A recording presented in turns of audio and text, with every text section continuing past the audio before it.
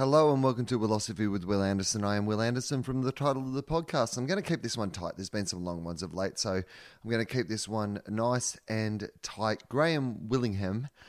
Willingham is, I don't know why I repeated that then.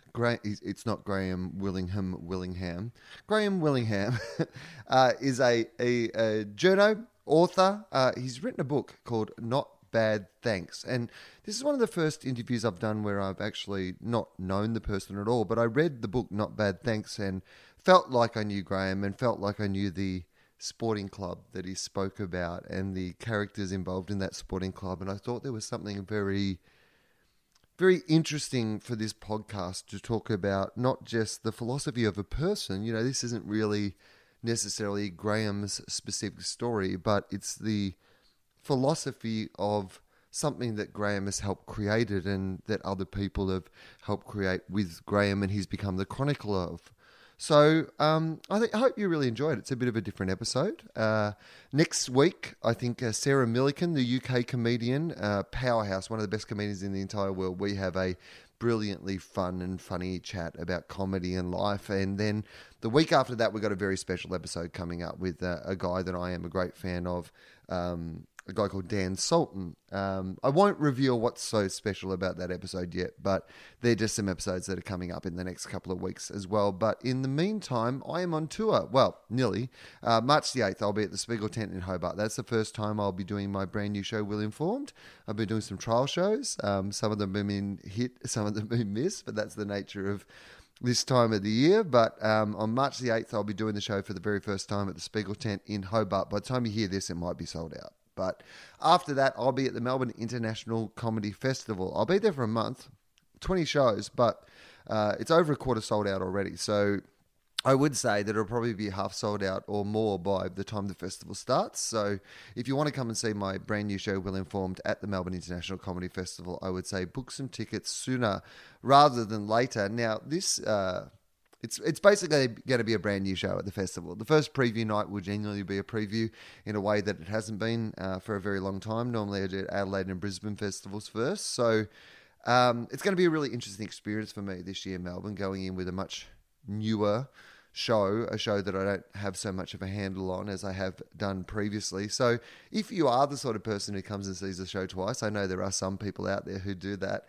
Come in the first couple of nights and then come in the final week and see how much it changes and what I think it is at the start and what it becomes. So looking forward to finding that out myself. It's still interesting to be, I'm about 6 weeks away from Melbourne at the moment and I'm still not 100% sure what the show is going to be. I'm only about 3 weeks away from Hobart, so I've really got to work it out very soon and get it all together.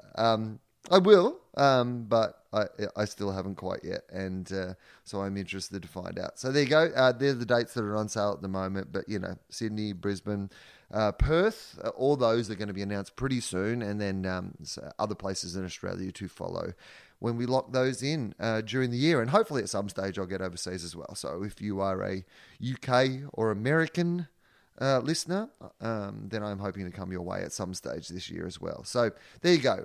Graham Willingham, Willingham, see, maybe it's because I don't know Willingham. It's Willingham, Graham Willingham. Graham Willingham has written this book. It's called Not Bad Thanks. I do highly recommend it. If you've ever been involved in a sporting club or if you want some insight into what it might be like to be involved in a sporting club, I reckon it's a really good read. So I've said reckon a lot in this intro, I reckon. There you go. Enjoy the episode. I'll talk to you soon.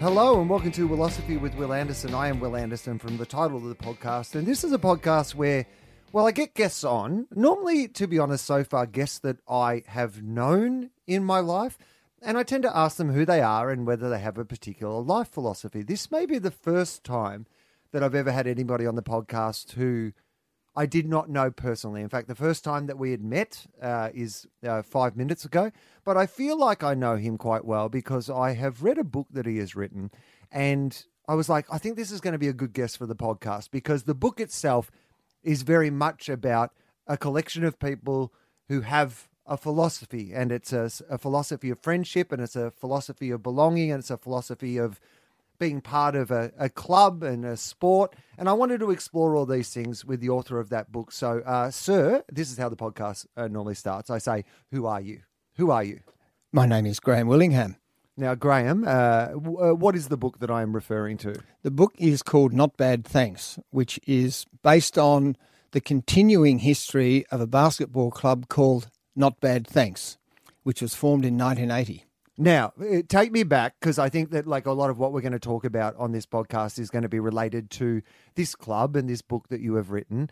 But firstly, let's just talk about the fact that you wrote the book. I want to talk about that as a start. What made you think this is something that I need to write in a book? And what was, I guess, your intention? What did you think that people were going to get out of this book, in the writing of it?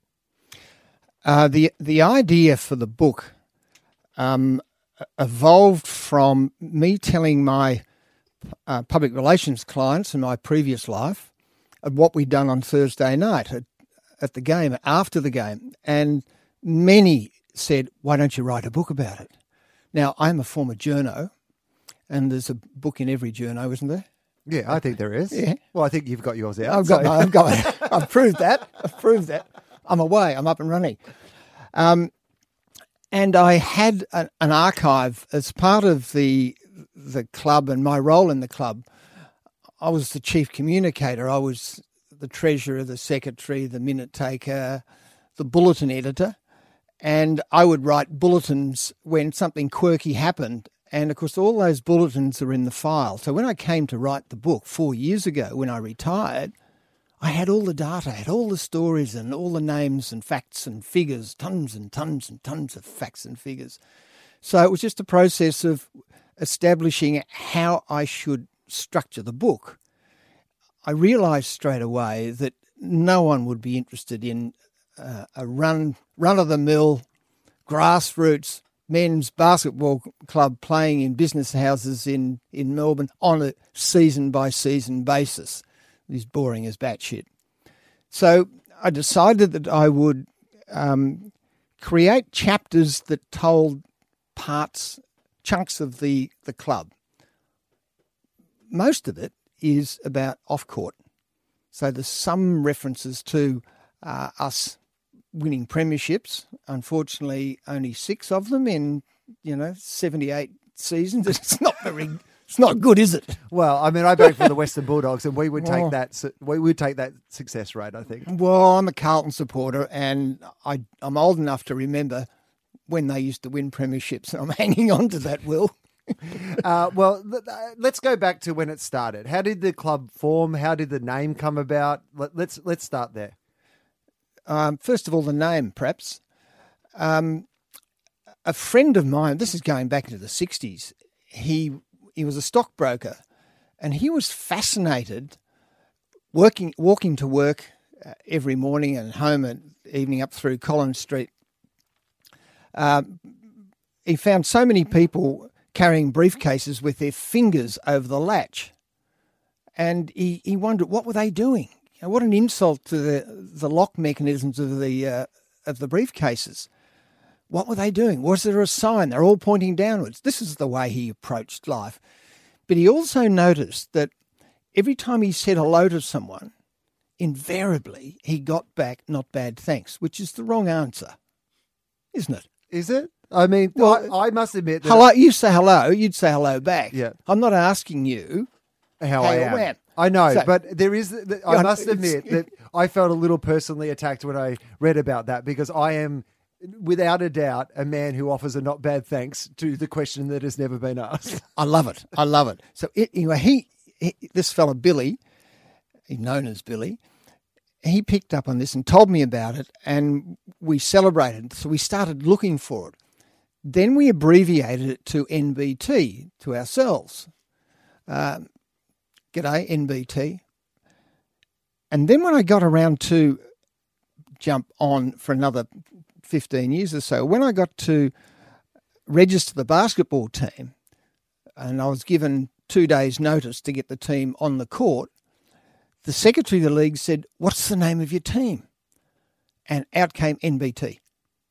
So that's how NBT became registered, but it's really, the proper name is Not Bad Thanks. But if you went into the Business House Association, you would find us there as NBT. And we were up against ANZ, BHP, so fitted. There was no question asked. All the big powerhouses. Oh, that's right, we were there. Yeah. But the funny thing was that we weren't a business house per se, though the Business Houses Association was desperate to find a team to get the competition going 2 days out. Right.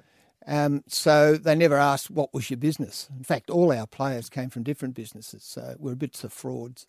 I like the expression "not bad thanks" though, because I think that I love the idea that yes, it's a answer to an unasked question, which I think is lovely in itself. Yep.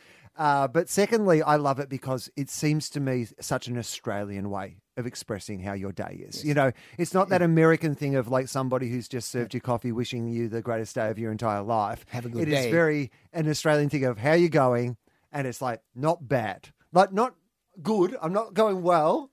You're going not bad. It's an understatement, Thanks. isn't it? Right, yeah. It's like not bad, thanks. That'll do. And we've added to that, and which you would have done too, is that not bad thanks yourself. Yeah. You re-engage. And when we're playing, our singlets have NBT on the front, and still to this day, you meet in the court, you shake hands before the game starts, and someone will say, "Oh, what does NBT stand for?" And the response is, "Oh, not bad, thanks. Yourself?" No, seriously, what's it stand? No, not bad, thanks. Yourself? And on it goes, and we just leave it at that, and they give up.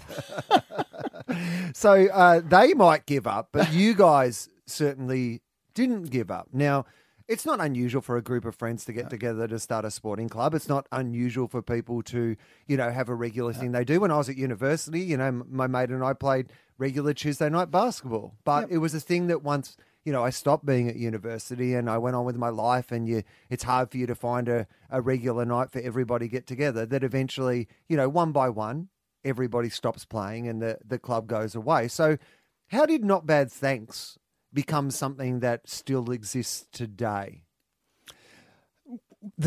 Just one thing, going back to an earlier question, Will, the team was formed as a result of a bunch of Melbourne mates working in London. They're working in different jobs, but they hung out in London. We had a great time. We all came back about the same time and went back to our own friendship and family networks. So there was a threat we're going to lose that fun time that we had in London. So we decided to form a basketball club as a means of keeping that connection going. Now, some of the players who volunteered hadn't played before. A couple of them could actually play the game. They were taught as kids how to dribble between their legs. They knew where to stand. They knew what the positions were, but a couple had never played at all. So it was anyone in, all in. We're all in this together.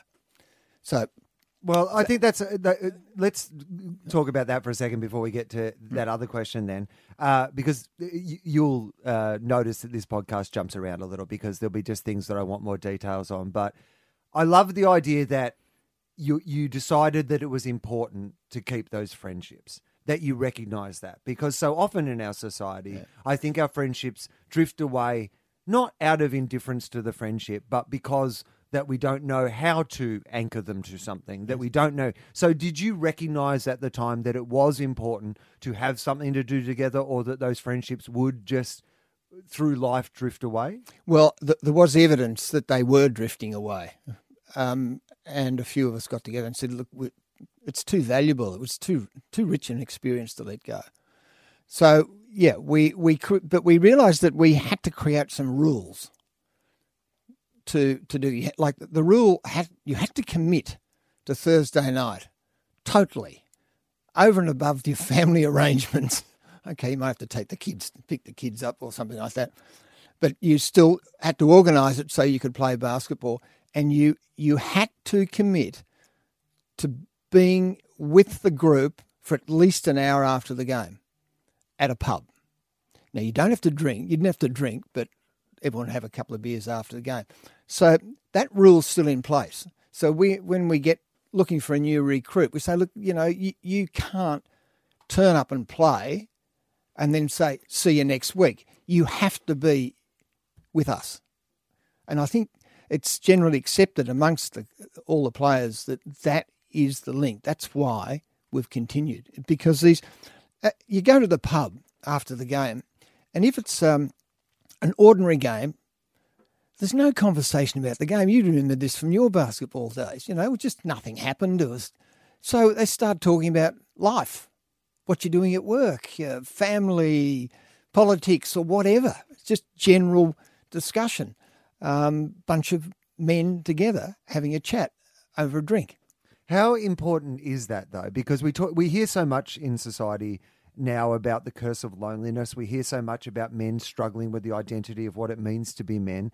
And particularly, even there are organised men's groups now, places where men can go and speak to other men about the issues that men are having. So often in our society, as men, we relate to each other in a joking way, or we make fun of each other, or our friendships aren't necessarily based on being able to sit down and talk through what's going on in our life and share that with other people and see if they are having similar experiences. So how much of it has been important because of those reasons, because of those conversations? Look, I don't... It is important. It does happen sometimes when in conversation it might be just two players talking quietly amongst themselves. It's not a group discussion. But yes, sure, they do share. And of course it's important and they feel confident enough to share. It could be all sorts of private issues or money or work related. I've heard discussions about what do I do with this problem boss that I've got. So yes, there is discussion, but it's not a formal. Now no. You're not going out into the forest to bang drums and get nude or anything like that. No. No, we don't. There's do another that. book. We don't. Another do book that. in it. No. Might be for you. So, well, okay. So the importance of rules is interesting to me because when I first read that, I was like, well, I could never do this. I could never commit to being in a place, enough time to be there every, Thursday night. And then the second bit is there would come that time where my girlfriend would say, you have to come home straight after the game, that I wouldn't be able to commit to the extra social hour. Has that caused problems with the players over the years? Have you had people leave because eventually their life got to the point where their life wouldn't allow them the hour after the game? Yes, that's happened occasionally. And I might have been guilty of that myself. But on the other hand, we recently had a player who was out on a date and he took her home early. He said, I've got to go and play basketball. So, Now, I could explain it to you, but here's this book. Just read this book and that'll give you the gist of what's going on. Yeah. So it starts in 1980. 1980, you play your first season. And how many people are part of Not Bad Thanks MBT at that stage? 9. Yes. We realised that we needed a squad of 9 to account for absenteeism through interstate travel or overseas holidays or whatever. You need 6, as you know. You need at least 6, 1 to score and the other 5 to play, minimum. But we had 9, and that really worked well. We very rarely had to go and find substitute players in those days. And that's our philosophy now. We have a squad of 11, I think, at the moment. That's going to cause us problems when we get into the finals because you're only allowed to have 10. So someone's going to have to miss out. Probably one of the oldest, Will, I reckon, might step down, being the nice gentleman that he might be. So having a large squad also enhances the club room's experience after the game because you've got 9, 10 there. It makes for a nice, friendly atmosphere. It re-knits the players. Conversation is good. Sometimes it's all in one conversation, lots of laughs. And, hey, did you hear about what's... It works very well having a group that size for the club selection and for the social side. So talk us through the demographics. How many of the original members remain? 3. 3. I'm one of them. My brother, Lord Albert, and the Instigator, early ones. Now, And- all these nicknames are very important in this situation as well, right? Yes, they are. Not just for, well, I mean for the book, importantly, for the sake of privacy, I imagine, for a few of the stories. So 3 originals, and then what's the demographics of the rest of the squad at this stage? What's your youngest? 26. Okay. And he's a former AFL footballer who's now has moved down to play in the VAFA, and he's lightning fast, and he's exciting. He really is exciting to watch. We have a few in the early 30, mid-30s, a couple just turned over 40, a 50-year-old, and the other 3 that I mentioned first are all 70-year-olds. So the spirit of this, how does someone who's 26 get introduced to the spirit of what it is that you're doing and decide that, I mean, obviously this is a conversation that I could have with them and they would give me more insight, but I'm asking for your insight into how does that happen? How does this young person find out about you guys, get involved in your group and then, want to join it and be part of what you've created? Well, 12 years previous, this young man was 14 and his father was a player. Right. So he played his first game 14 with his dad. So he then filled in over as he got a bit older, and he played a few more fill-in games. And then when he was being recruited he was playing with Oakley Chargers in the footy, he could still play basketball with us. He played a few more games, and then he got called up and got drafted to Fremantle, so that was the end of it. Now he's Fremantle 3 years, then he came to Melbourne for a few years, and now he's finished his AFL career. He's now free to play again, so he's rejoined. He's carrying on the family ties. Yeah. Well, And it'd be that's- nice for him to be involved in an organisation that's a little more professional than Freo. People have a little more loyalty to MBT than they do to Freo. So, And I've had both my sons have played too, and one is still playing. The other one's played and he's now in London. So I'm interested in that, the idea of like sharing this tradition, with your family. So when you introduced your sons to this, was this something that they were excited about being involved in, or was it something like, do I have to go to Dad's thing? I think it was a bit of that. I remember Richard was, sorry, I can't use his real name, can I? Scoop was, when he was 9, he played the first game filling in, and the question was, Dad, where do I stand? But now he's a fierce player on the court. And in fact, he has won what we call the Bloody Gloves Bowl for the most number of fouls in a season. So he went from this timid little kid to an enforcer. Well, that's one of the interesting things is that the mythology and things that grow up around this, right? It's not just the name of the team, but as you said, you kept all the stats, and there's more to it than that. There's the creation of a mythology and a world and a language, whether it be through awards or whether it be through nicknames. How important is that part of putting together a group and a club? Well, I think it's really important. It adds a sense of theatre and connection. At the end of the season, we have a big dinner, and the speeches are fabulous. They're all send-ups of the AFL Brownlow Medal type of functions, tongue-in-cheek commentary. It also involves, every week we have voting. 3 players vote 3, 2 and 1 for the player that most gives it the most heaps. Not the best player, not the top scorer, but the player who actually puts in really hard. And it could be a single play that will win votes, just over and above the expectations. So everyone's involved every week. Well, 3 players are, and we fold them up and put them in a sealed envelope and, tear them apart and carry on as though it's, Mr. Demetrio unveiling on the medal night. So we have all that theatre, and we have songs, we have a number of songs that have been written for the club, which we sing. We've got an anthem, which everyone has to sing. That's another commitment. When not only playing every Thursday night, you've got to learn the words of this anthem, which is very complicated. I mean, that's one step above most Australians in the Australian anthem. So, well, we have trouble. It's true, isn't it? Well, the words in this one are NBT over and over and over again to the tune of Silent Night. Right. It's pretty complicated.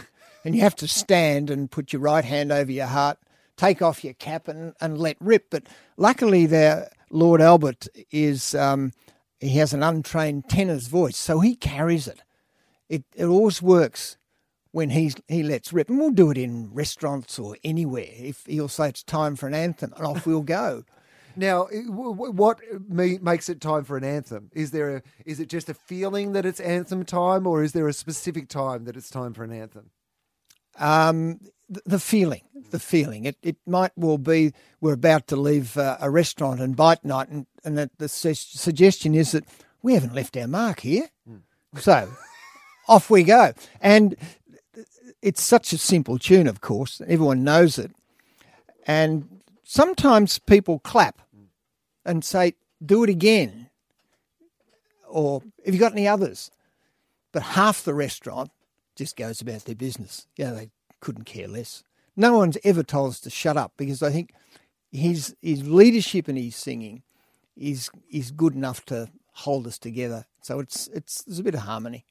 There's something to me about this story that is, it says something to me about life in general, which is that it plays with all the conventions of what is important, the idea of competing, the idea of, sport being an important thing, the idea of exercise, the idea of teamwork, the idea of companionship. You use the rules, that you do need an anthem, that you do need rules, that you do need these ways of approaching things. But at the same time, in celebrating these things, there's also a sense of that you're pointing out how ridiculous the nature of our existence is. That all rules are arbitrary to a certain degree. They've all been invented by somebody, and they've been told that they're important, and this is the moment where this thing has to happen. And to me, it has a reflection on the fact that every day we're told when to sing the anthem, or when to, a version of when to sing the anthem, or what the rules of the thing are. And they are arbitrary rules, and they are only, they only work in so much as people buy into them being good rules. What is the secret of getting everyone engaged in the idea that these rules are good rules to be followed, that they do keep you together? Like, how does that work? I think you feel it. You feel it when you launch something, you launch a song, or you can feel the engagement. People climb on board. If you hit the sweet spot with songs or poetry, and there's poetry as well, it's a spontaneous reaction, I think. And once someone reacts to it, they're hooked. So any time it happens again, it just evolves. It's warmth, I guess. How far into this did you realise that it was something that you were probably going to do forever? It was probably about season 12, I think, when we had our Golden Elbow dinner. It's the best and fairest dinner, or the Give It Heaps dinner. And 2 weeks previous, I'd said to my brother that I've had enough of this. I'm sick of running this bloody club. Players aren't telling me when they're not going to play, or they get caught at work, and we're getting caught short. Time for someone else to do it. I've had enough. Pass it around. It's not my club. I don't own it. Pass it around. So we come 2 weeks later, we come to the dinner, and I'm about to get up and deliver my seasonal report, all pomp and ceremony, and in which I was going to tender my resignation. And I was told to sit down, and one of the players got up and said, before we start, I'd like to propose a toast to the secretary. They all stand up and propose the secretary. And I realised, well, that's me. then someone else got up and proposed the toast to the treasurer. That's me. And then someone else said, chairman of selectors. And I thought, what's going on here? There's trouble coming here. And on it went. And captain. I was the captain. And with that, when they proposed the toast to the captain and they told me to sit down, so I tried to get up each time someone had made an offer, and they presented me with a pewter mug on which was inscribed the words "Captain for Life." I'd been done. So, yeah, that was the turning point. I was trapped. I was there forever. I wasn't trapped. It was fun. Well, of course you weren't trapped because you have chosen to do this, but you've chosen to do it, to commit yourself to something that isn't necessarily always easy. And that's of great interest to me because there must be times where you think, this is a real pain in my ass. There must be times where you think, the logistics of this, the management of this, doesn't bring me joy. So talk me through that process of giving yourself over to something that that sometimes, causes you problems. I'm sure it has caused you time constraints. I'm sure it's caused you issues with people, because you have this commitment over the years. So tell me about giving yourself over to something that has no tangible reward other than the fact that the thing exists. You should talk to my wife about this, Will. I've got her coming in for the rebuttal. Yeah. Well, she thinks there's another thing in our relationship called not bad thanks. Well, I do wonder about that, and I'd like to circle back to that, but can we talk about this first? Yeah, certainly there were frustrations along the way with trying to ensure, in the early days anyway, that everyone got a fair share of time on the court. Payment, sometimes I had to chase players for their fees, not very often, but sometimes I have to do that. And sometimes I'd have to, late in the day, I'd get a phone call from someone saying they're not playing, and I'd think, gee, did someone tell me the previous week they weren't going to play? I better check. So I'd end up doing a check. So there's backwards and forwards and phoning and leaving message. A bit of a pain. Yes, it was a bit of a pain. But most players, or all the players really, never really challenged me face to face about whether they were getting a fair run on the court or not. But I'd hear it from someone back door, oh God, that's 2 weeks in a row. I've only had 5 minutes. I think I've about had enough of this. Or they'd come back to the club rooms and sit there rather glumly. I think, oh, why in the hell is he looking like that? It was difficult. Okay, and you mentioned your wife because this is, I can imagine that, for everybody who has their own little project, it can be the frustration to the rest of the family occasionally. That's, the nature of these things. Yeah. And I don't know if that's an unusual thing, but this is a spectacular, amped up on steroids version of this. I mean, this has become more than just Thursday night basketball. This has become a mantra. It's become a way of life. It's become a very important, I imagine, pillar in your life. From reading, the book, it feels like it's become a very important pillar in a lot of people's lives, like something that, if they took it away from their lives, they would feel like they were taking a major part of who they are and what they are and how they identify away from their lives. But I imagine from the outside, all I guess I'm asking is, what does your wife think about it? Well, she agreed reluctantly to put a red line through Thursday nights as far as entertainment with our friends as a couple. And there's some collective agreement amongst the partners that Thursday night was a night to be celebrated because they had it to themselves. They had the remote control in their own hands. They could watch what they wanted to watch. There was one player, one instance, he couldn't get out of a dinner party at his house and he snuck out the back door to play. He didn't live far from Albert Park and he snuck out and played the game and zoomed straight back. It's a 40-minute game, 10 minutes to get there, 10 minutes back. He was away about an hour and snuck in the back door and slipped back into his clothes he had at the back porch and sat down. He reckons no one knew that he'd gone. You must have so many great stories like that. Is there one in particular that stands out for you as like, you know, your favourite memory from this experience? No, I don't think there is. I wish there was, but there's been lots. There's lots we ended up in the tribunal too many times in our first 10 seasons. We were playing in the lowest grade. It was rough, particularly in summer when the footballers did something to keep themselves fit. And we were in the tribunal quite a bit. And some funny instances happened there.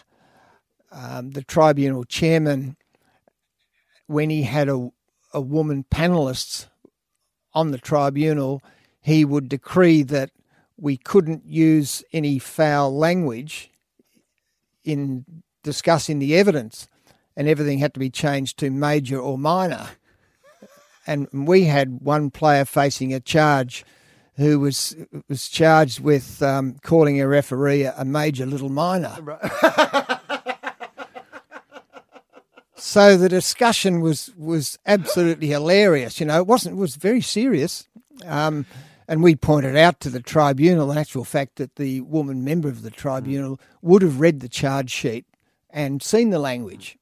Anyway, and there was another tribunal case when Lord Albert, who had experience in tribunal hearings of a heritage nature, was dubbed our QC, and he took a referee to task over the evidence. He said, Mr. Chairman, can you pass the score sheet to the referee, please?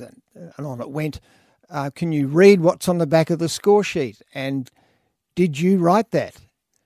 And it was different to what he'd already offered in verbal evidence. Mm-hmm. And Lord Albert QC then sat back in his chair, his glasses slid down over his nose like rumpole, and he says, Mr. Chairman, I have no further questions of this witness. At the same tribunal era, a nickname emerged for one of our players. The referee delivering the charge pointed at the player and said, he's the instigator. He's the one that started the fight. So instigator was duly dubbed to that player. So I'm interested in the process of nicknames because it feels like part of this group bonding, nicknames are so important. And look, I've seen it growing up. I was someone who grew up without a nickname. And I always felt like it was a sense... You would get Ando, though, wouldn't you? No, well, this is the funny thing. You would think I would get Ando, right? And a lot of my mates now call me Ando. But growing up in, outside Hayfield in country Victoria, playing junior footy, playing junior cricket, playing junior basketball, I never had a nickname. I was always Will. And I always felt like that meant that I wasn't fully accepted by the group because the process of getting your own nickname. What I'm interested in about this is it a selection of people who've brought a pre-existing nickname to the table, or are all nicknames individual to playing for NBT? Half and half. Yeah, okay. Yeah, half and half. Well, like Instigator, for example, a player got the nickname Flash because he's a professional photographer. Okay, good. And on his first outing with us, we're in a bar in Myers Place in the city late at night, and he starts plying his trade. He's photographing the team playing up, which was going to be part of a bulletin, obviously. Mm-hmm. And every time his camera flashed, didn't matter where he was in the room, all of us called out Flash in response. So 5 minutes later, Flash! So that's how that nickname came about. You talk about the bulletin. How important is the idea of there being something like that is a kind of a record of those events or a record of things that people have done that is actually rather than it just being a vocal and verbal, passing down of stories, that there is actually some sort of formal collation of these things? Well, it's something that I started off my journalism career with, was the naming of names. I think it's important. I've seen it work. When I was in year 12 at Camperdown High School, my first 2 periods on Monday morning were in the library, and I would write up the notes, a report for the local paper on the under-18 football team that I played in on the Saturday. And they're all nicknames. But I mentioned everybody, not just the good players, every single player every week, including the injured players, the bus driver on our away trips, all got a mention. And it was that got me into journalism. The editor and lobbied my parents. They lobbied the school behind my back that, this bloke's telling a good story. We want him as a cadet journalist. And eventually that's what happened. So I quite enjoyed that, writing up about my mates, and it came quite easily. And so I did another one years later when my kids were playing with Fitzroy Junior Footy Club. I invented the Roar for this team, and no one knew I did it. The kid didn't know. I'd go up to a kid and say, look, you're going to be the guest interview subject this week. What are your favourite footballs? That sort of stuff. And then when the basketball happened, I could see the same thing happen. I could see a story. I could see a silly story. They're all silly. My silliness would take over. Something quirky would happen, a bit like what happened in the Tribunal. That was the story. And I was getting good feedback. I was getting great connection. Like Flash, for instance, loves them. He had a go at me recently. He said, why aren't you writing some more bulletins? I love them. So I've just seen it work, and I like doing it. So when you go to write a book, when you transition from, writing the bulletins to thinking, I'm going to write a book, I'm going to write the history of this club, I'm going to write about what this club is about, I'm going to tell this story that is our story to a group of strangers. Mm-hmm. Was there any reticence from people who were involved in the club that these stories might be published more broadly? No, not at all. Not at all. In fact, many of them were asked, what would you like to see in this book? What are the stories that you think are the hallmarks of the culture of this club? And so they contributed, but they all knew that none of their names would be mentioned. What did you get from those conversations about what they thought the culture of the club is? What were the important themes that kept coming through from them about what the club meant and what it was about? Friendship, commitment. They all enjoyed the commitment. They look forward to it. To me, the commitment is friendship I get, but friendship without the commitment then this is a very different story. Yeah. To me, the theme that keeps coming back, and the thing that would be the blockage in my head, the thing that when I immediately started reading, go, oh, this seems lovely. I wish I had something like this, but I just could not commit. And the commitment to me seems so important. Yes, it is. But it doesn't seem to them like it's a burden. It seems like something that they celebrate, the idea that it is a commitment. Yes. There's never that sense, I don't want to play next week, or I don't want to go to the club rooms after. They embrace it. I asked you beforehand, because this is the first time that I've really, we're speaking less about your own personal philosophy and more about the philosophy of, something that you've been part of creating and something that you've written a book about. And you actually said to me, there's a couple of players quoted in the book who talk about, various philosophies. I'm going to ask you, if you don't mind, if you can share some of those with us, because I think they'll sit really nicely here for, at this point. This came from a speech that a player called Plasma. Now, Plasma, I better tell you how he got his nickname. Yes, please. Plasma is a researcher at the Walter and Eliza Hall Institute, and he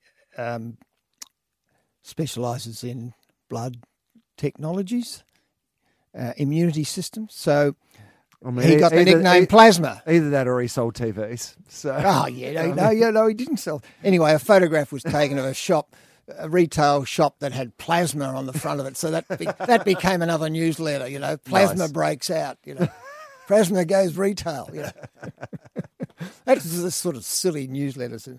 Anyway, Plasma made a speech after winning the Golden Elbow one night in which he said, "I'm worried about the modern media's addiction to exceptionalism.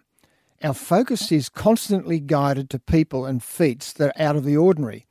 There is continual hype not only surrounding out of the ordinary success, but also failure. And to a large extent, this entirely misses the point of team sport. A real team is not defined by any one act of brilliance or game-winning shot, its weakest player or biggest mistakes.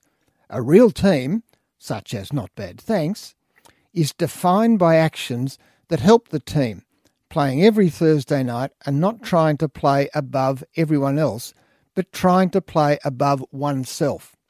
We celebrate the exceptions to the rule, but we also celebrate the people and their actions that become the rule." So to me, that is such a beautiful piece of language for a start. But secondly, such an appropriate thing. And it was a message that kept coming through for me, which was so often in life we buy into this idea of, and we're sold to it, like advertising is the poetry of capitalism, and capitalism relies on us never being, happy with what we have, because you're not going to buy a new car if you're happy with the car that you have, It's all built there into the system. But so often we forget that like only a small percentage of us are going to be extraordinary or exceptional at anything that we choose to do. The rest of us are going to muddle by and make mistakes, and we forget to celebrate things for what they are. It just has such a broader message for society than just what it is. And that quote sums it up very well for me. There's another one that you were going to read to me as well. Yeah. Well, actually, before Plasma made that speech, he said, "Look, I've done psychology," so we all applauded. Okay. That was it.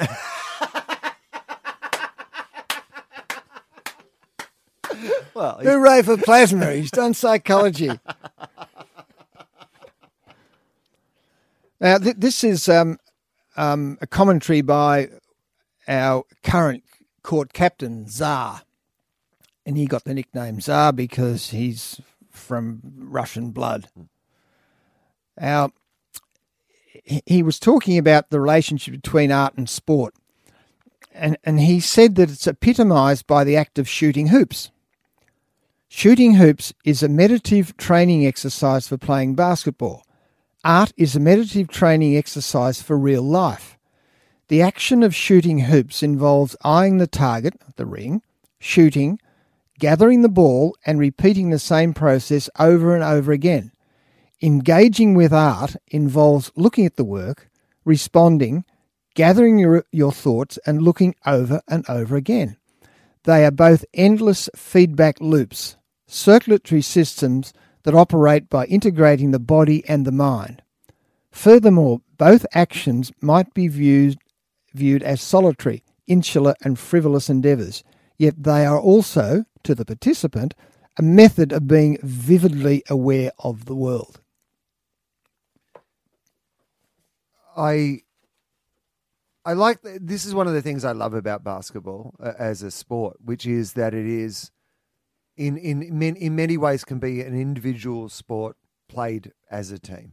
Many of the skills of basketball, you can just go out on a court by yourself and shoot the basketball, at the highest levels, if you look at, teams that LeBron James has played on, sometimes you feel like, really he'd actually be better off if the other four guys just sat down and got out of his way, But I'm interested in how you've combined the idea of taking something seriously enough that you're competing, but not taking it so seriously that the competition overtakes the fun. Because if you just try for it all to be fun, then people don't take it seriously and actually the fun goes away. If you treat it as a frivolous thing, then it becomes frivolous. But if you are too intensely competing, then it would stop being fun. How have you kept the balance of those two things through the history of this club? Oh, look, I really don't know how to answer that. We go out to win, as you should do. No point in playing sport, I think, unless you really push yourself to win. Look, Will, I don't really know where to go with that. Okay, that's fine. It's good when I ask a question that stumps somebody. I always enjoy, like I've thought about it a little bit more than they thought about it. Oh, too much. A pat on my back. Well done. Well done, Ando. I've given myself a nickname. It's fine. Talk to me about loss. Have you lost? I mean, you've been doing this for a very long time. I asked this without knowing what the answer is, but have you lost people? Like, have people died during the? Have you lost anyone from the team because they have died? Yes, we've lost 3 players and a player's partner. She died too. So 3 of those happened in the 1 year, 2013, which was really awful. We go through the respectful routine of wearing black armbands for those occasions and for the occasions when a player's parent may have passed away. And we will attend the funeral. The club will always attend a funeral. And there have been occasions when several of us are in the... you call it an audience at a funeral? In the crowd. In the crowd. And reference is made to the parents' knowledge and support of their sons playing for Not Bad Thanks. And when that's mentioned, those in the players or attendants call out, "Yourself!"